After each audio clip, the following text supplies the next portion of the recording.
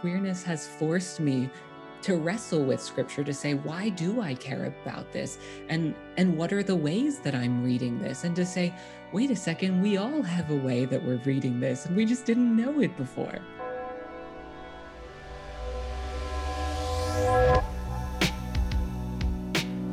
My name is Jonah. I'm a pastor, activist, community organizer, and follower of Jesus.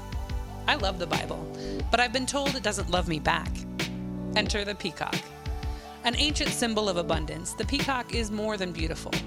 It serves as a guard animal around the world because it eats poisonous spiders and snakes. How does it survive? Peacocks can break down poison, get to the good stuff, and emerge fed and strengthened. Some say this is how the peacock gets its beautiful iridescent feathers. Join me and my guests as we read the Bible in the spirit of the peacock. Re-encounter nourishing scriptures that have been poisoned by hate and ignorance. Break down toxic theology and get to the good stuff. Emerge fed and strengthened with a beautiful, iridescent faith. Welcome to Jonah and the Peacock, a podcast about poison, healing, and the Bible.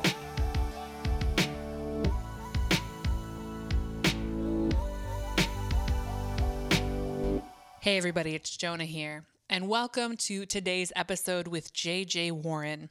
J.J. is known as the prophet in pink in some circles because of the pink sport coat he's known to wear when he's speaking in public and doing his good public theology and ministry.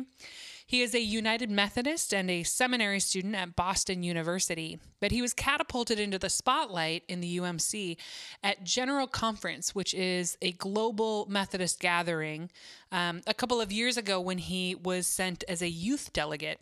And he got just 3 minutes to speak on the floor at this conference, and he spoke so passionately about LGBTQ affirmation in the denomination's legal code that people really started to sit up and take notice of this really talented rising star in the church. Because there's an ongoing controversy, if you're not aware, in the United Methodist Church about whether queer people should be included in the life of the church, in the blessings of the church, and specifically in the leadership of the church. And so for queer-identified young leadership like JJ, this controversy really is about whether or not there is room for queer people in the communities of the church and spiritual communities of God. The United Methodist Church is not unique in having these controversies, but it is a little behind in terms of large denominations in the United States. And there is this ongoing question that a lot of us have. The United Methodist Church is also my denomination, and a lot of us are asking the question, is it worth it to stay? Why are we trying to reclaim space in this established church that may not want us? And so why would we bother with these hierarchies? But fundamentally, those are the same questions that this podcast is asking about Scripture. Why do we still mess with the Bible? Why do we even give it all of this attention? Is this worth reclaiming? And the implicit answer of this podcast is yes, it is worth reclaiming. And actually, it is holy and good and has been co-opted by and for evil. But it is an incredibly powerful tool for transformation personally, communally, and spiritually. And so JJ, is a big advocate for that same perspective on the established church. And his journey is really what we get into as an aspiring pastor in a denomination that's truly ambivalent about his existence and leadership, his authority, even though he's got this demonstrated gifting, calling, passion, and talent. So you'll hear us talk about some kind of technical details of United Methodism. One is the distinction between ordination and being licensed to do ministry. That may seem like a kind of a weird quibble. Ordination is a process by which the church affirms your call to ministry. In the United Methodist Church, it takes particularly long, about 7 years. It's often much faster in other denominations. But the UMC also has another option, which is to become a local licensed pastor. It's quicker. It takes fewer qualifications. There's less prestige and less protection. But you also have less hierarchy to navigate. And so JJ and I have taken separate different strategies to doing ministry. He's going full ordination and saying, hey, queer people should be allowed to get ordained, and I'm going to advocate for that and settle for nothing less. And I have said, forget y'all, I'm too busy doing ministry to mess with your hierarchy.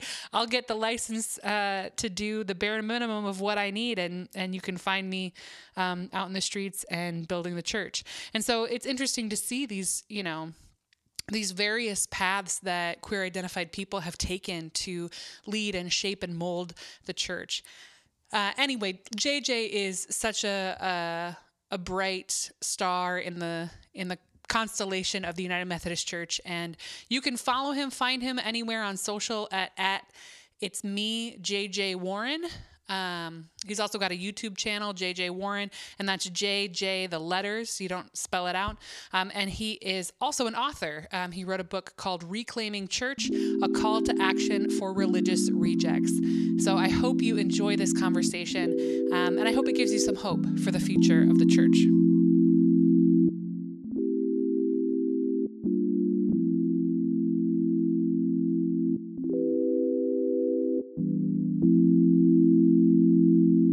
You've been pretty involved in you were at General Conference. Yeah. Have you been? Yeah, that's another thing. A youth delegate before? Yeah, I was a lay delegate in 2016 and 19, and then I'll be a lay delegate again in 2020. Well, okay, wow. 2022, whatever that is. 2020, whenever we can get to it. Yeah. Yep. 20 question mark. Yep.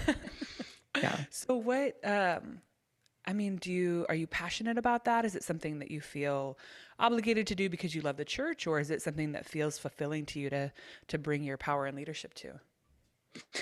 Yeah. I think I love the idea of the Methodist Church. And I think, like you already said, we're called to this space, for a particular reason, and the Spirit's moving us. And I love the idea of a church that is around the world, that is democratic, where, in theory, the voices of lay people and clergy people are being heard, and lay people and clergy people from around the world are making the decisions about our theology, are passing, I'm reading a mission statement in class right now in my missions class, and it was adopted by the General Conference in 1988. And so to know that lay people and clergy people from around the world are the ones shaping our theology, I think that's really powerful. And so, yeah, being part of the General Conference is being part of that larger work of the church, of how we be and do church as a global church. Yeah, that's very cool. And it's so interesting because I've been a part of starting many different types of communities. I'm a church planter in Milwaukee, but well before that, I was co-founding intentional living communities in Chicago and things like that. And I just was the United Methodist Church on paper is exactly the kind of organization that I would envision. This overly bureaucratic, certainly, but very idealistic, everyone has wisdom to contribute. Let's do things in this extremely democratic way, and have lots of folks co-discerning truth together. Sounds so beautiful. And yet as I have, sort of been ushered into this world, I've seen some of the ways that can really work against us, not the least of which is our how slow it is to make change. The ELCA, for instance, is not a terribly different denomination from the UMC, and they had a painful process of becoming queer affirming as well, but it did happen at this point, at least a decade earlier. Wow. Yeah. And I just wonder, I don't know. It's so funny because on the one hand, I feel really called into the UMC. And on the other hand, I feel I don't have the patience for it. I mean, are you I'm not a committees kind of person. I'm send me out to the outskirts. I'll build something. We'll figure it out. It'll be messy. We'll make it as we go. But you must have grown up in committee meetings. Yeah, essentially, yeah. And it makes me feel really good that there are people with that calling to go into the messiness, because that's definitely not my calling. I think Oh, yeah. I love having, a group of people all with different gifts. And I mean, this is true in both settings, but I think like for me, it's nice to know like, oh yeah, that's the person that's really good at dealing with messiness. And like, here's the person that's good with administration, and here's the person that's good at that. And like, let's come together and talk about how we're going to do these things together on this scale. And I don't necessarily have to be the one dealing with the messiness, but I really enjoy convening groups of people and getting all these people together to talk. So I'm glad Great. there are people that like messiness. This is beautiful. I'll hang out in the mud. You run the committee meetings. And this fundamentally is the idea of church, right? That like Right. somehow we all come together with our various gifts and we figure something out. But I am so glad that you have love for the church, because it's hard to have love for an institution that can't always figure out how to love you back well. Mm. And to fight to be loved is something that that really none of us should have to do, but many of us do. So have you, like, in that work, have you ever struggled with that? The thing that you love not loving you back, and you having to be really a teacher and an instrument of change in instructing the church how to love you? Oh, that's good. Yeah, I think that's good and bad. Like it's so true, and that's why it's Yeah. good, but it's bad because it's true. And Yeah. yeah, what we're doing as United Methodists, staying in the institution because we believe that the voice of an institution, whether we like it or not, has power, and that power can be used for good or for bad. In the case, of the United Methodist Church, it's been bad for a long time in our relationship with queer people. So yeah, it's definitely been a struggle to have the voice of power in our church constantly tell us that you can't be a pastor. And even now, as I'm going through the ordination process, my decom, the group that meets with us to say, yes, we see a call with you. I've been in the same decom for 5 years now. Like I Wow. knew in undergrad that I wanted to be a pastor, and like I knew that was my calling. And this year, for the first time, since I've been so public, since General Conference, was the first time that they said, the vote's not unanimous because Yeah. we can't all accept you. Wow. Yeah. How did that feel, being in relationship for 5 years, being a public leader in this institution, to have your local leadership give you that message? Yeah, it's a very strange and very, in some ways disheartening, because on the one hand, I get to see the change around the world on the front lines often. Like I get to, before this pandemic, go to churches, in California, in Arizona, in rural Wisconsin, right? Like Yeah, you came Marinette. here. Yeah, I did. And so for so long, I've gotten to see for the last 2 years that on the groundwork of people in these rural communities and cities doing the work of trying to understand sexuality, and then to come home to New York, to my home area, and have folks still not understand and not be willing to understand is difficult. Yeah. Yeah.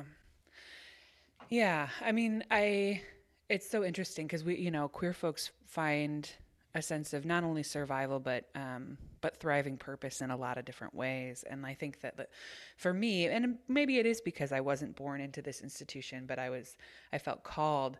I came in with a very uncompromising attitude around queerness, of like, I'm queer and I'm trans, and like, get on board with it or don't. You can leave me alone if you don't want to affirm me, like, that's fine, just let me do my work.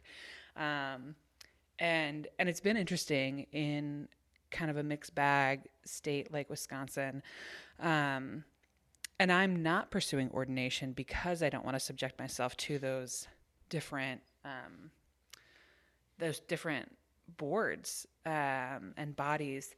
But that does mean that, like, I have to rely on, the only reason that's functional is because I got very lucky to come into a decom that's extremely supportive. Mm-hmm.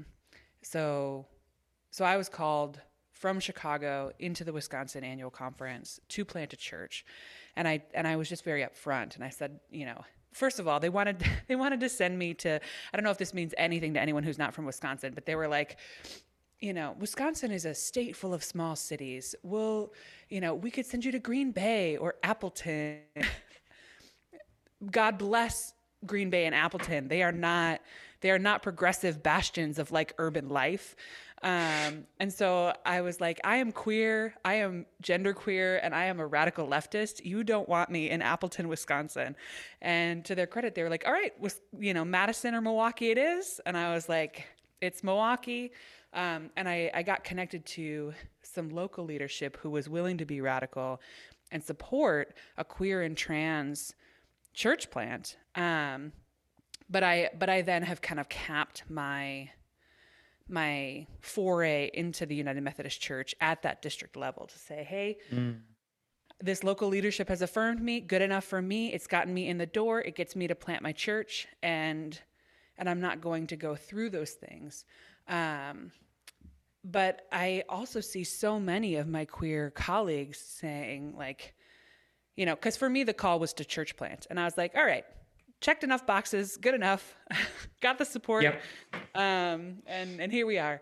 But when I talk to so many of my queer colleagues, part of their articulated call from the Spirit is to become ordained within the United Methodist Church. Do you feel like that's part of your call? Is it a means to an end, or is it, how wrapped up in that is that? Yeah, that's a really great question. And I think, it's interesting because the Methodist Church, right? We have this weird system where on the one hand, like in your case, in some sense, like are you a local pastor, right? Yeah. Mm-hmm. Yeah. Like in some cases that protects you. And also like in other cases, it totally doesn't. And like, it's so unfortunate because I know someone here in New York, who's a licensed pastor, and they took her license away because, because they found out that she was married to a woman. And so and in some senses, like it would have been more difficult if she was ordained, because then they'd have to go through the whole process of getting a counseling. Absolutely. And so it's for me, being ordained is about, we say like, right, you've heard this, like the calling to ordained ministry is to word, service, sacrament, and order. And for me, maybe it's because I'm like a white New Englander, but this idea of like attending to the order of the church just is really, it's like the nerdiest and lamest and whitest vanilla part of the calling. But that's really like, that's the part of the calling that I'm really pushing into. And like, I'll just name that. Like, yeah, maybe, as this white guy who like has this privilege and isn't classic New Englander who likes structure, like what are some ways that one, I can both care for the structure, and two, also listen to and invite in the other voices that do not look like me and don't have the privileges like me to be part of recreating and reframing the structure as we go forward. So yeah, I think ordination is a part of my calling because it's that calling to the order of the church, and for me, reforming and recreating that order. Yeah, that's really beautiful. And again, God bless, because over here in the messiness where I like to camp out, I have nothing to offer the order of the church. That is the weakest part of my calling. I have a real commitment to the word. And, of course, that's one of the reasons that you're on the podcast today.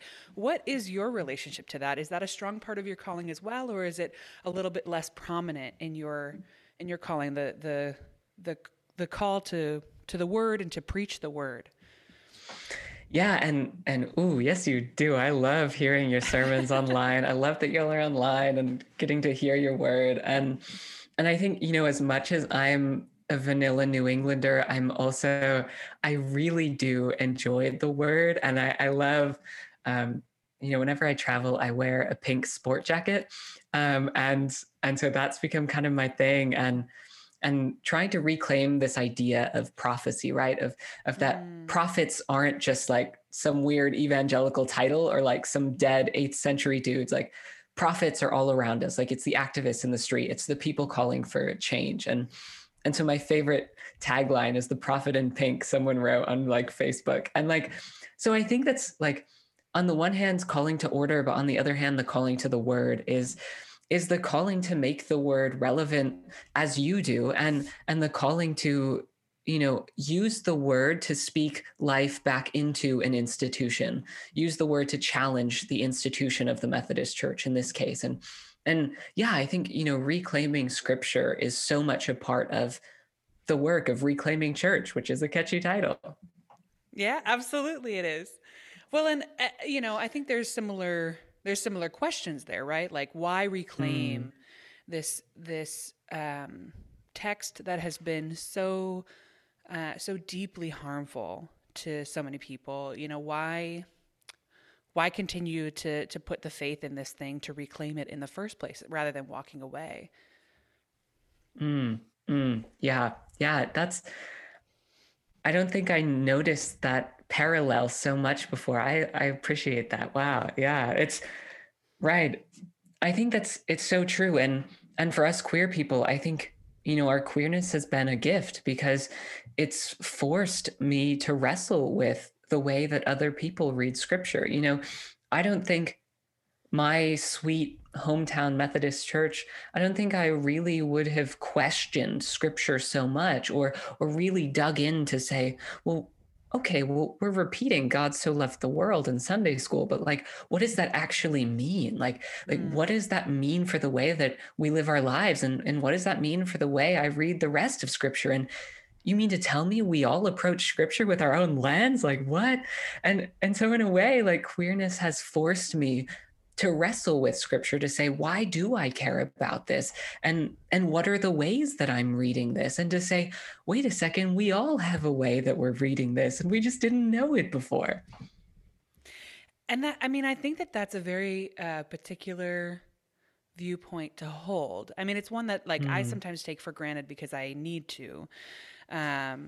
But there are so many people who would say like, no, there is no viewpoint. Like the viewpoint is God's viewpoint.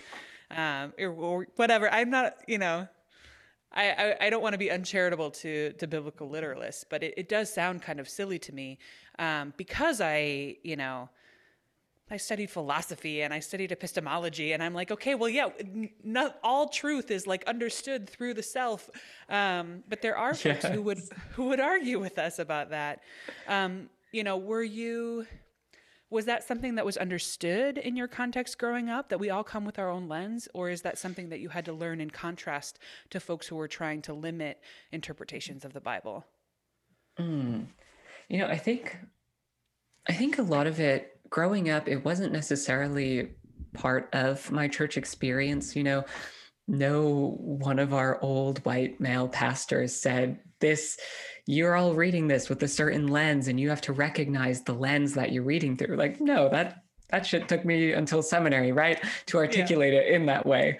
But I think before that, I was part of youth group, and the Methodist Church has our great, Council on Youth Ministries. And we had some cool, radical old pastors that, really were the hippie era. And they had us approach the Eucharist as a celebration. And like, it was a space where we were able to experiment with the sacraments and experiment with worship. And that was the first time that I really, was given some authority to play and to get to interpret how we do worship and such. And so I think that really laid the groundwork of being able to say, wow, we all do a bit of interpretation, and an interpretation doesn't mean that the text is invalid, but an interpretation means that, right, we all are bringing something unique to the text and we're all taking something unique out of it. And it's really neat to see, how all of our interpretations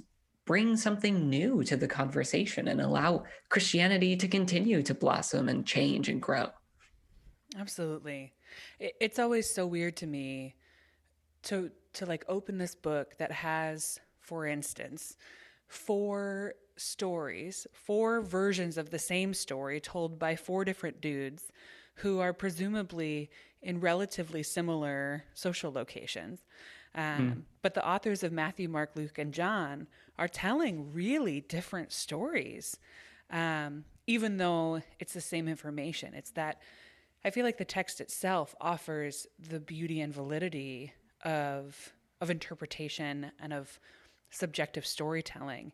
And we lose so much of that when we collapse it, as though, and so many people will do the work of trying to be like, oh no, these do complete, I know these genealogies are totally separate. However, if you do some really strange math and some gymnastics and some origami, then it all works out to be perfectly sound.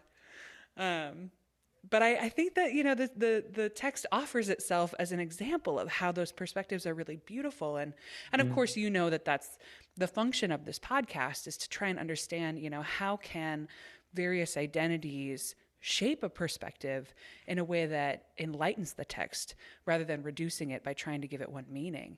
So I'm very curious, when you were examining your own interpretation, your own lens, what are the things that contribute to that? Which parts of you do you think really shape how you read Scripture? Ooh, I love that. Wow. I think, a big part of the way that I read and interpret and approach Scripture is part of my wacky undergrad. I went to Sarah Lawrence College, which is, classic liberal arts college and no majors. And I, for some reason, took a poetry class my first year, and that developed into mostly studying creative writing and poetry and then religion. And so when I approached, the Scriptures from after taking these creative writing classes and poetry, it definitely changed the way that I approached it, because now all of a sudden I was able to read Scripture as a story, as a narrative, and to say, wow, like, what are the themes in here? And like you said, right, what is the importance of having two stories about the same events that don't match up? And like, from a narrative perspective, like, that just doesn't make sense. And yet, but what does that do for us? Like how do these different narratives create space for us to talk about differences today? And so I think like a big part of the way I read Scripture has come out of that creative writing lens and trying to really appreciate. I mean, whenever I read Genesis, I just imagine people around a campfire, like saying, and then God said, let there be. And then like, right. And then the fire roars, and then it's dark. And then they talk about the next day. And so it really takes on this story atmosphere. And then the other thing, aside from storytelling that has shaped the way I read Scripture is really my queerness, right? It's like I said before, it forces me to challenge some assumptions that people have had, of clearly, I think before I came out, maybe in high school and middle school, I would have agreed that there is a clear understanding of Scripture. I mean, I didn't even grow up in a really conservative church, but like that's the mentality that I had growing up in this like classic vanilla Christianity was, like, we're reading the Bible, there's a meaning. Maybe it also means something for your life, but like there is a meaning. And coming out forced me to say like, wow, there's not just one meaning, because that one meaning, some people think it says we can't be queer, and like I can't be married to a man. And yet, like, when I approach the text further and like spend time studying Hebrew, like that's not what it says. And so all of a sudden, because of my identity as a queer person, I was put in contrast with the way that people were reading the text, which then made me go deeper into the text. So yeah, I think definitely my queerness has informed the way that I read it and approach it. Well, and I wonder about the intersection of those two things, right? The freedom of storytelling and the confrontation between queerness and kind of limited readings of Scripture that kind of exposes the loss of a limited reading. Because similarly, like I'm a nerd in my own right, and I studied philosophy and studied. I took a very academic approach to the text for a while. I'm sure you're deeply immersed in this in your studies right now. But one of the first ways that I learned to push back against some of the more biblical literist interpretations that were taking things sort of, they would argue on their face, but I would say a lot of the readings were just a little shallow, was historical criticism. And I would say like, oh yes, well, obviously there's an elaborate historical context here, and taking it out of that historical context, really transports the text into new meaning that is modern and therefore unworthy. And like, I think that, the attempt there was to say this text is multi-layered, but the impact actually for me was like, I was like stripping away the possibility of modern interpretation. But to approach the Bible as a piece of poetry or as creative writing, or, I mean, like I always talk about the Bible, that it's really more like a library than a book. There are so many genres contained in there. And to treat them all the same is to misuse these beautiful pieces of writings. But I want to be at that campfire you're describing. Like I want somebody to tell me the story that way. And I think one of the first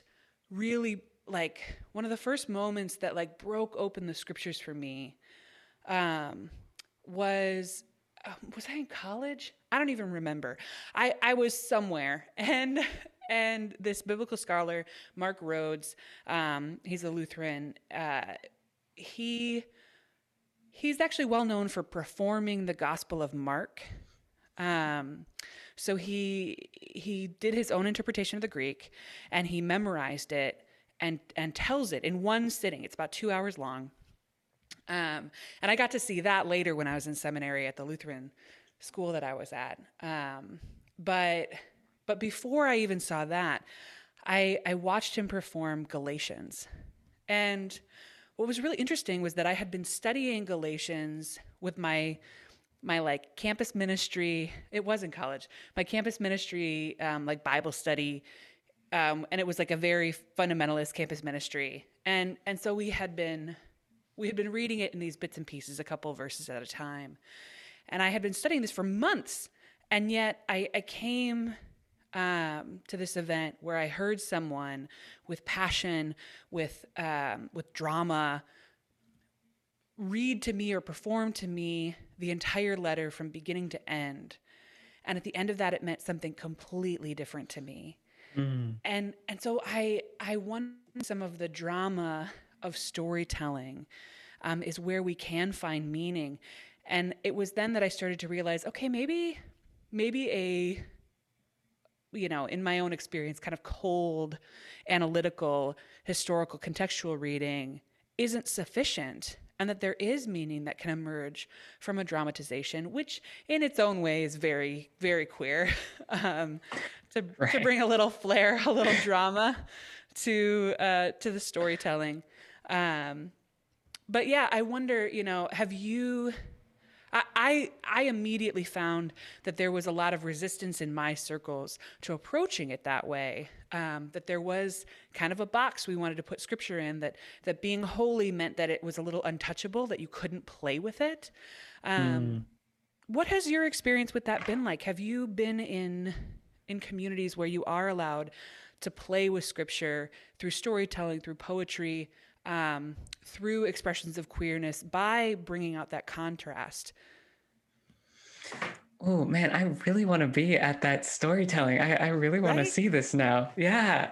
Wow. I can't imagine, first of all, memorizing the whole Gospel of Mark. That's intense.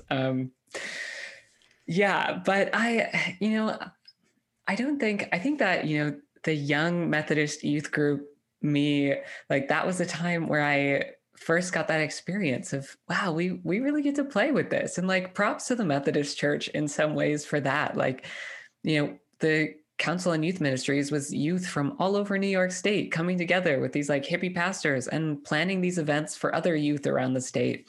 And like, singing fun songs while dancing to communion. And so I think like that was really my first experience of playing with the story. And I think, one time where I saw that like young Methodist fun in stark contrast to the ways that other traditions do worship in scripture was, I was in Oxford for a year in undergrad, and because I'm a nerd, I was a warden at the chapel, which basically meant that I handed out pamphlets but wore a cool robe.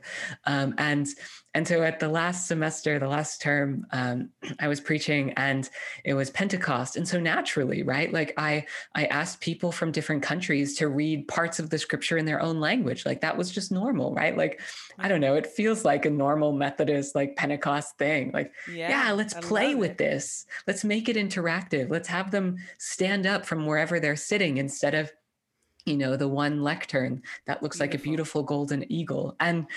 And so I thought that was normal, but I realized quickly that in this quiet and quaint, very English chapel, Anglican chapel, this was very different and very new and very strange. And so I think that some ways, like our Methodist heritage and our putting on of Methodism has given me that chance to be able to play with scripture a bit more.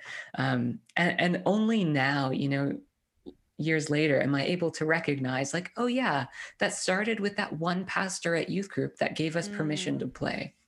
Yeah. And what a great affirmation of call too, and a reminder that like our leadership does matter. That demonstrating that, modeling what it means to play with scripture, modeling what it means to queer the scriptures, has mattered to us. So there's so much potential for it to kind of have this cascading impact. I'm curious in particular about, you talk about the Methodist tradition and what's sort of held there. Part of what drew me, I would not have picked the United Methodist Church as an institution, but one of the things, once God brought me there through a lot of like pragmatic and relational pathways, I felt so at home in the theological tradition. And part of it for me was discovering that there is this kind of charismatic, almost Pentecostal energy. And so that does, in some ways, what you're describing, this idea of like Pentecost and so many different languages and like, speaking from your location in these like really symbolic and beautiful and powerful ways. Like in some ways that does not describe my experience of the average United Methodist Church, but it does describe perfectly my experience of like the theological and ecclesiological tradition. Have you experienced that tension between like the potential for what the church is and the beauty that you were kind of raised in that youth oriented space of like possibility versus some of the stodginess of the church itself? Oh yeah. Oh, totally. And I think, right, like you said, that vision of that church where everyone's standing up from their location is definitely not like the majority of Methodists in the US. And I think, right, like that's why part of my calling to ordination and, figuring this out with my decon, because they don't necessarily know what to do with someone that doesn't want to serve a church right away. I definitely feel called to continue to study after the MDiv and to do more theology. And I think part of that is because, like you're saying, we have these really beautiful theological roots that I don't think have pumped anything up to the rest of the church for a long time. That I think there's, it's in our tradition and in our theology that God is alive and active and setting our hearts on fire, and that we as a people are in, are just on the edge of something. And I think that we have these deep roots there, but it's lost its way. It hasn't made itself into every congregation in a Methodist church. And so, yeah, I definitely feel that tension between the potential of what we could be and the reality of what most of our churches are. But I have hope that we can get there one day with cool pastors like you, and right, like one day we'll have people that are reading the stories as stories and embodying them. But yeah. Well, and that might take some prophets in pink to make that happen. Hey.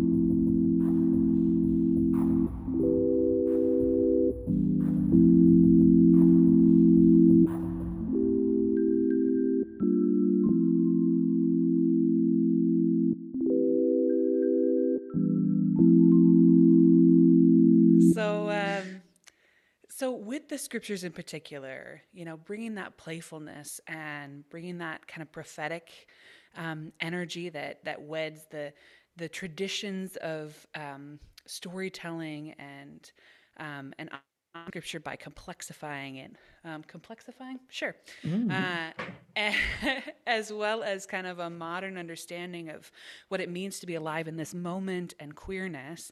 I did want to talk to you about a particular scripture, and you have chosen Jacob and Esau, which is amazing, and I'm so excited to talk to you about this and hear your take. So would you mind just sort of walking us through the story for anybody who might not be familiar? Yeah, and this is one of my favorite stories. It was the first sermon I preached in high school at my Really? church. Yeah, it How was on cool. Jacob and Esau and costumes, and so it's Very, actually very queer. yeah, exactly. And I dressed in like all white because yeah, I someone said I looked like a milkman. I was like feeling my liturgical vibes um, Right. as this nerdy little high schooler. And I talk about this a little bit more in my book a bit. This idea of Jacob and Esau in Genesis, right? Their father Isaac was getting old; he was blind, and so in the tradition, right, we learn that only the eldest son gets most of the father's wealth and blessing. And so Jacob was the younger brother, which I definitely resonate with as the sixth out of seven children in my Oh, family. wow. Yeah. And so Jacob, right, wasn't going to get his father's blessing. And and so his brother Esau was, because he's the oldest, makes sense. Like that's the way in that context, that's the way it worked, I guess. And so as Isaac is going blind, he's about to bless Esau. And Rebecca, their mother, comes and right, one of the very powerful women figures that we have in the Bible changes the narrative. And she comes over to Jacob, and in my imagination, they're huddled in the kitchen. And so Rebecca is talking to Jacob, and she's saying, soon your father's going to bless your brother and you're going to lose out. But I really care about you and I want you to be provided for. And so this is what we're going to do. And then they get down to making their plan, right? And so Rebecca tells Jacob to go out and catch a lamb and to bring it back, and she's going to cook it up really nicely and right like a little blue apron meal, and they're going to put all the spices on it. And somehow Esau's out doing something. He was the hunter and he's out there, and so they've concocted this little plan and this meal. And so Jacob brings this meal to Isaac. And Isaac says, is that you, Esau? And Jacob says, yes, father, it's me, Esau. And Isaac, maybe confused, asks back, but the voice sounds like Jacob. And he touches Jacob's hand. And at this point, he had covered it with fur, one of his mother's other great ideas, because Esau was hairy. And so Isaac touches Jacob's arm and feels the fur and said, though his voice sounds like Jacob, his skin feels like Esau. You must be Esau. And Jacob says, yes. And he says, Father, give me your blessing. I, Esau, want your blessing. And so Isaac gives Jacob the blessing, thinking that he's giving it to Esau. And Jacob leaves, and he's blessed, and he leaves, and he runs away from home. And that's the part of the story where I'll put a pin in for now. Really, and this is the thing that's so interesting about the scriptures, is that it's always stories contained within stories. And so one story kind of like then flows into another, and then they bend back on themselves and the promises. And but yeah, what a exciting little excerpt that is. So when did you first encounter this text, and what has it meant to you? Has that changed over time? Yeah. The first time I preached on it in high school, And some of this I've kept, and some of this still resonates, but in a new way for me. So at first, the text to me was about costumes. Okay, clearly, Jacob's wearing a costume, and he can't approach his father, who he respects, to get a blessing unless he disguises himself. And so, as a young kid, in high school, dealing with everything that high schoolers deal with of anxiety and like, oh gosh, what do I have to do with my future? Thinking about this was like, okay, what are some costumes that I wear around my friends that I don't necessarily want to wear? What are some ways that I disguise myself from my family or my church? And at this point, right, I still didn't realize that it was my queerness that I was trying to hide. It was just an idea that I liked and could see in other ways. Like, okay, my friends see me as always the happy kid, but like that's maybe part of a costume too. And there's some truth in that still, but there's still part of a costume. And so for me, it was really, the idea of a costume and thinking about my mom when I was maybe 4 made me this airplane costume. And so now this airplane costume is like my classic parable. So she emerged from this dark room of creation, I like to say, out of this closet with these beautiful, and it was a surprise, these huge cardboard and aluminum covered airplane wings, because I wanted to be, right? Like I wanted to be JJ the jet plane. Throwback to that great cartoon. Yes, JJ the jet plane. And so on Halloween night, she strapped these giant metal cardboard wings to my arms, right, with old belts, and I was an airplane. And so in this parable that has become a parable for my life story, is that okay, I had these awesome wings strapped on, and then I ran to go outside to go start trick-or-treating, and poof, right, like you hit the doors.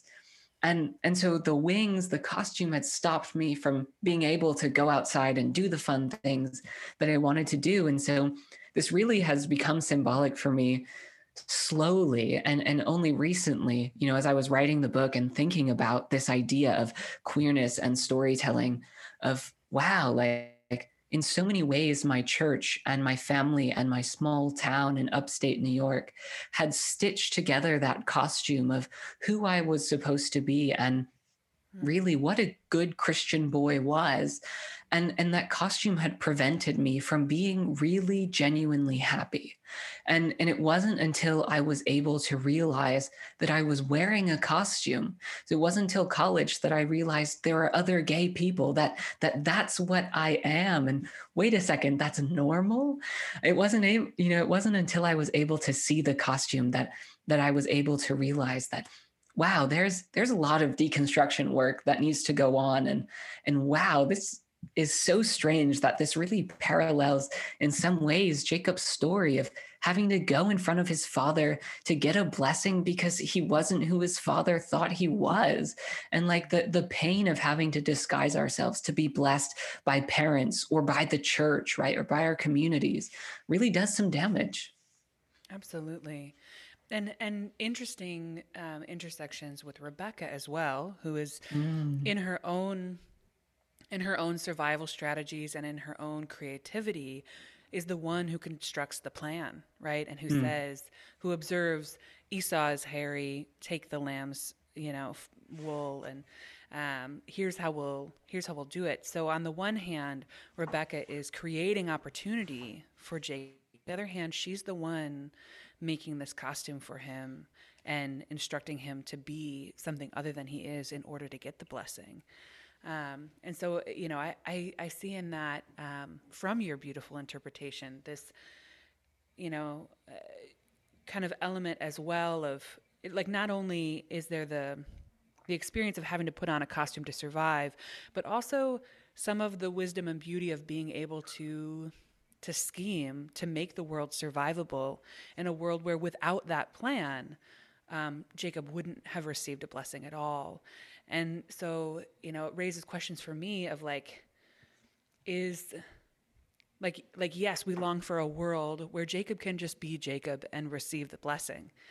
And does God bless whatever costumes we do put on if they if they bring us into a place of freedom where, because Jacob, this is an entree into a different part of his life where he doesn't wear the Esau costume forever.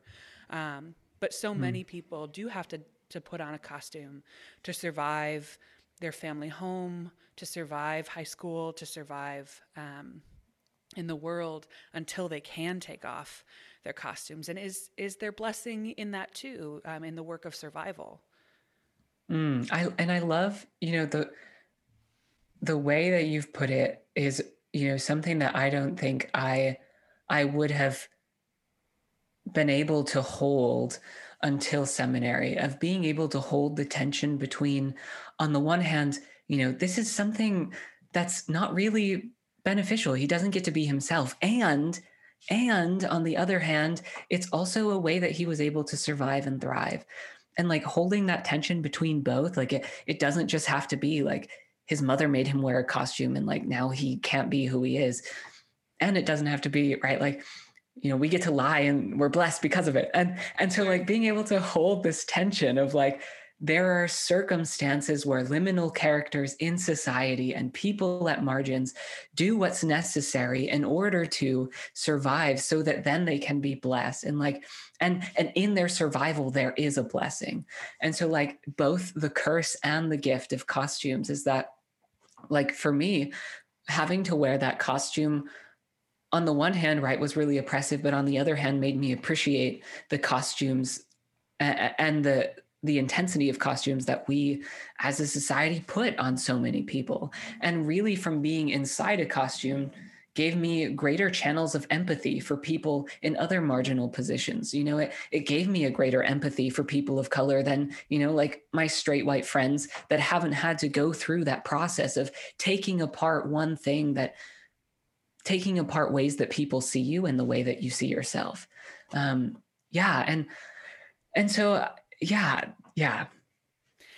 It's so interesting too, because I think that it exposes this tension around the blessing itself. One of the details, you talk about how they're brothers, right? And they, specifically they're twins, right? So they are in the same, they gestate together, and the image that we're given from the scriptures is that Jacob is like holding on to Esau's ankle on the way out, like they're so close. And so this idea that Esau is the firstborn and therefore the one worthy of the blessing, and Jacob is not, feels so arbitrary. They were born at functionally the same time, and also, why does it matter? And I think that like it's interesting because there is this narrative of like, well, God wanted to bless Jacob, but there was this human patrilineal system involved that said that the firstborn son is the one who is blessed. And so I wonder if that too exposes, like, we're not putting on these costumes because God needs us to put on the costumes to be blessed. We're putting on these costumes because we have constructed these arbitrary systems of who receives blessing from the church or from authority or from family and who doesn't. So, who are these costumes really placating? It's not God. It's our broken and oppressive structures. And can we do away with those instead? Oh, yeah. And I think that's something the story does really well, is that it challenges the constructs that we have of who gets to be blessed. I mean, in this way, it seems like, well, why shouldn't just everyone be blessed? If they didn't have this struggle, if the society didn't say it was only the first one, what if we said everyone has gifts? And the story really does challenge that. It says, this is the way your society does it, and this is the person God's blessing, and it's not who you expect. And so, yeah, I think it does invite us to be part of that narrative, to say, yeah, what are the ways that we have intentionally decided that these people have a certain privilege just because of these arbitrary rules, because they hold the power and the privilege. And it calls us to say these positions are arbitrary. And really the calling of the people of God is to challenge these. Yeah. And it sounds like for you that call to queerness, which is given to you by God, but is not valued by the human structures, was part of what you were asked to costume yourself out of to receive blessing. And yet here you are now, growing into who you are, saying to that same institution that wants very badly for you to wear a costume, which you could do easily, right? You could go to your district committees and you could go to the structures of the church and put on a costume, and they could give you the blessing of ordination with much less fuss. And yet here you are saying, no, I'm taking off the lamb's wool.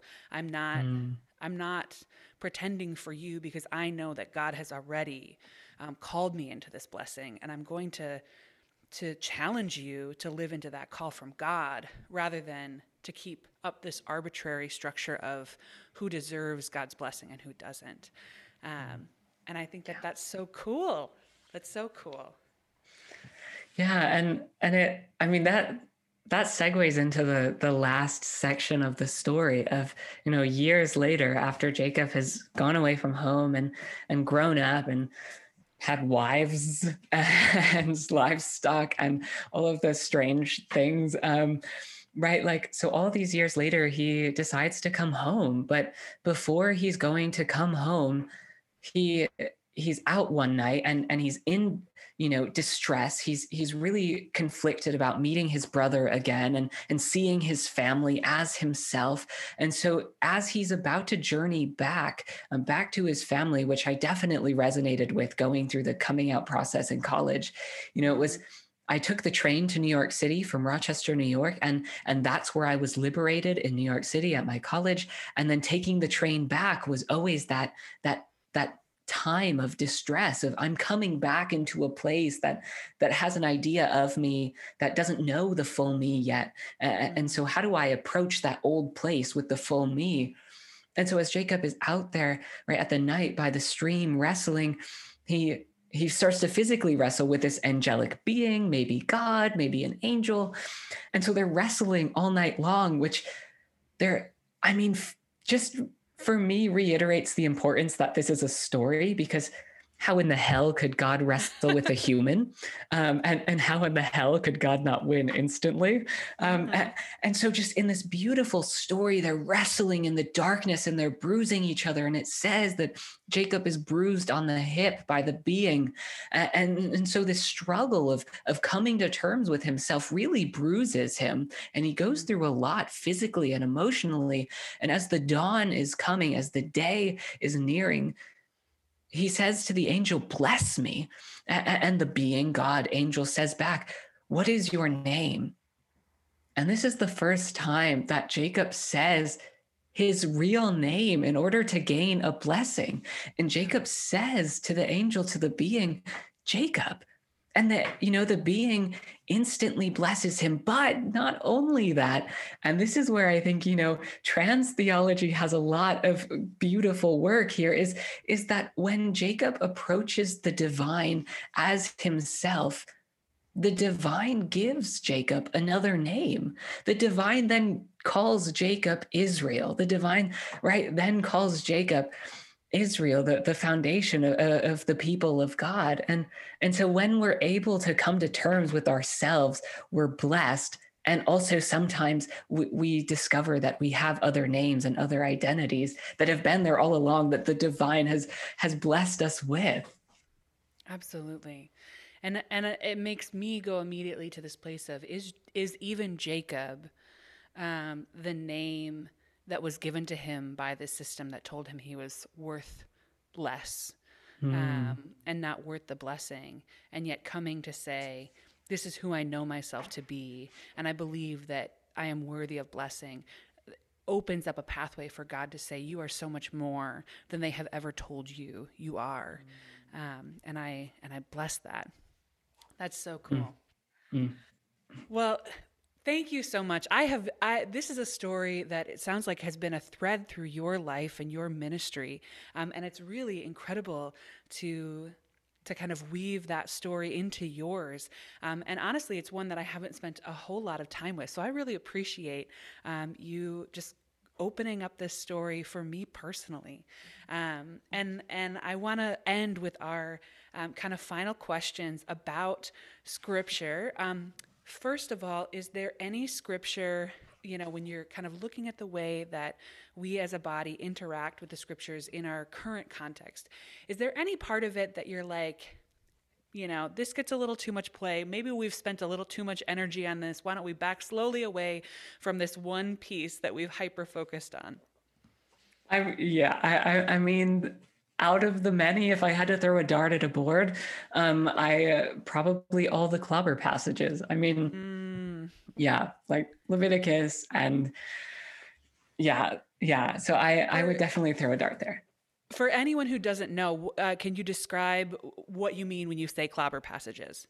Yeah. So clobber passages, right? 6-ish of them are what more exclusive Christians, that's the term I use instead of conservative, because I know conservative people that are affirming of queer people. So Christians who do not affirm LGBTQ people use these 6-ish verses as proof text to say that God could not possibly love gay people or gay marriages or gay unions. And so these 6 text verses taken out of context and translated badly are often used against us. And really, I would take a step away from that, because I think it doesn't allow us to first recognize the lens that we're all approaching scripture with. I mean, if we approach scripture as one verse instead of, as you said, a library of genres, then we're approaching it in what I think is a really harmful and an unholy way. I don't think it's supposed to be, a book that can be taken one verse out of context to define the message of the whole.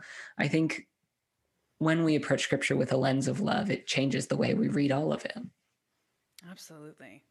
Well, so in light of that, is there any part of the scripture that could be healing, that could offer us wisdom, or that you particularly love, that you feel like doesn't get enough attention, that you'd love to see get a little more of that spotlight?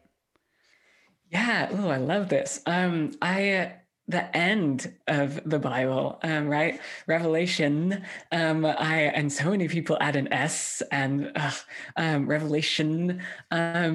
It's the last vision that we get in Revelation is that image of a new heaven coming to earth. And I think that image for me has been personally powerful, because the Christianity I grew up with, while still, focused on this idea of social holiness, of working in our communities, was very much that, we're going to get to heaven and that's the promised place. But instead, it was really foundational for me to have this image of heaven coming to earth and earth being transformed, and the river. I think the image of the river flowing from this holy city, the river of life, which has, and the tree of life on the river that has leaves for the healing of the nations. And I think just that image of this unlimited clean water for everyone and healing for all the nations, I think that could I'd love to see that highlighted more.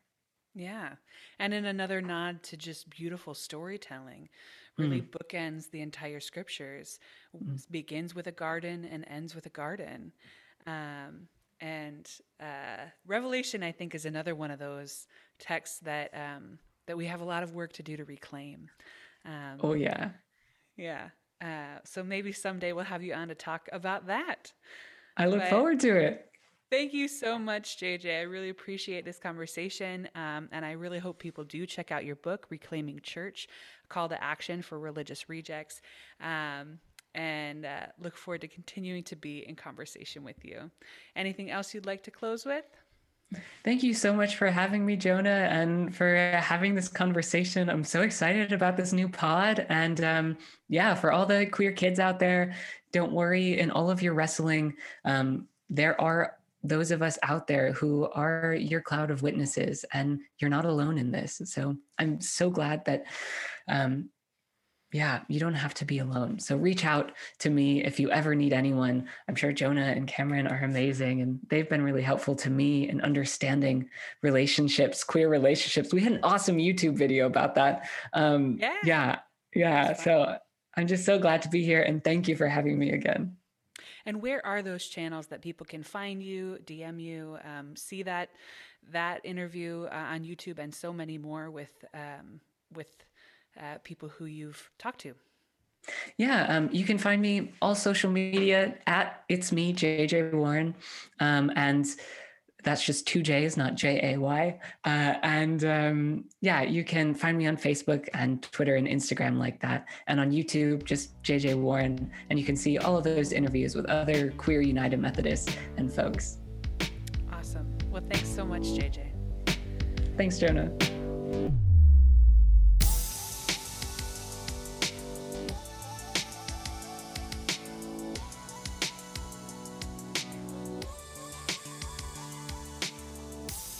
Thanks for listening to this episode of Jonah and the Peacock.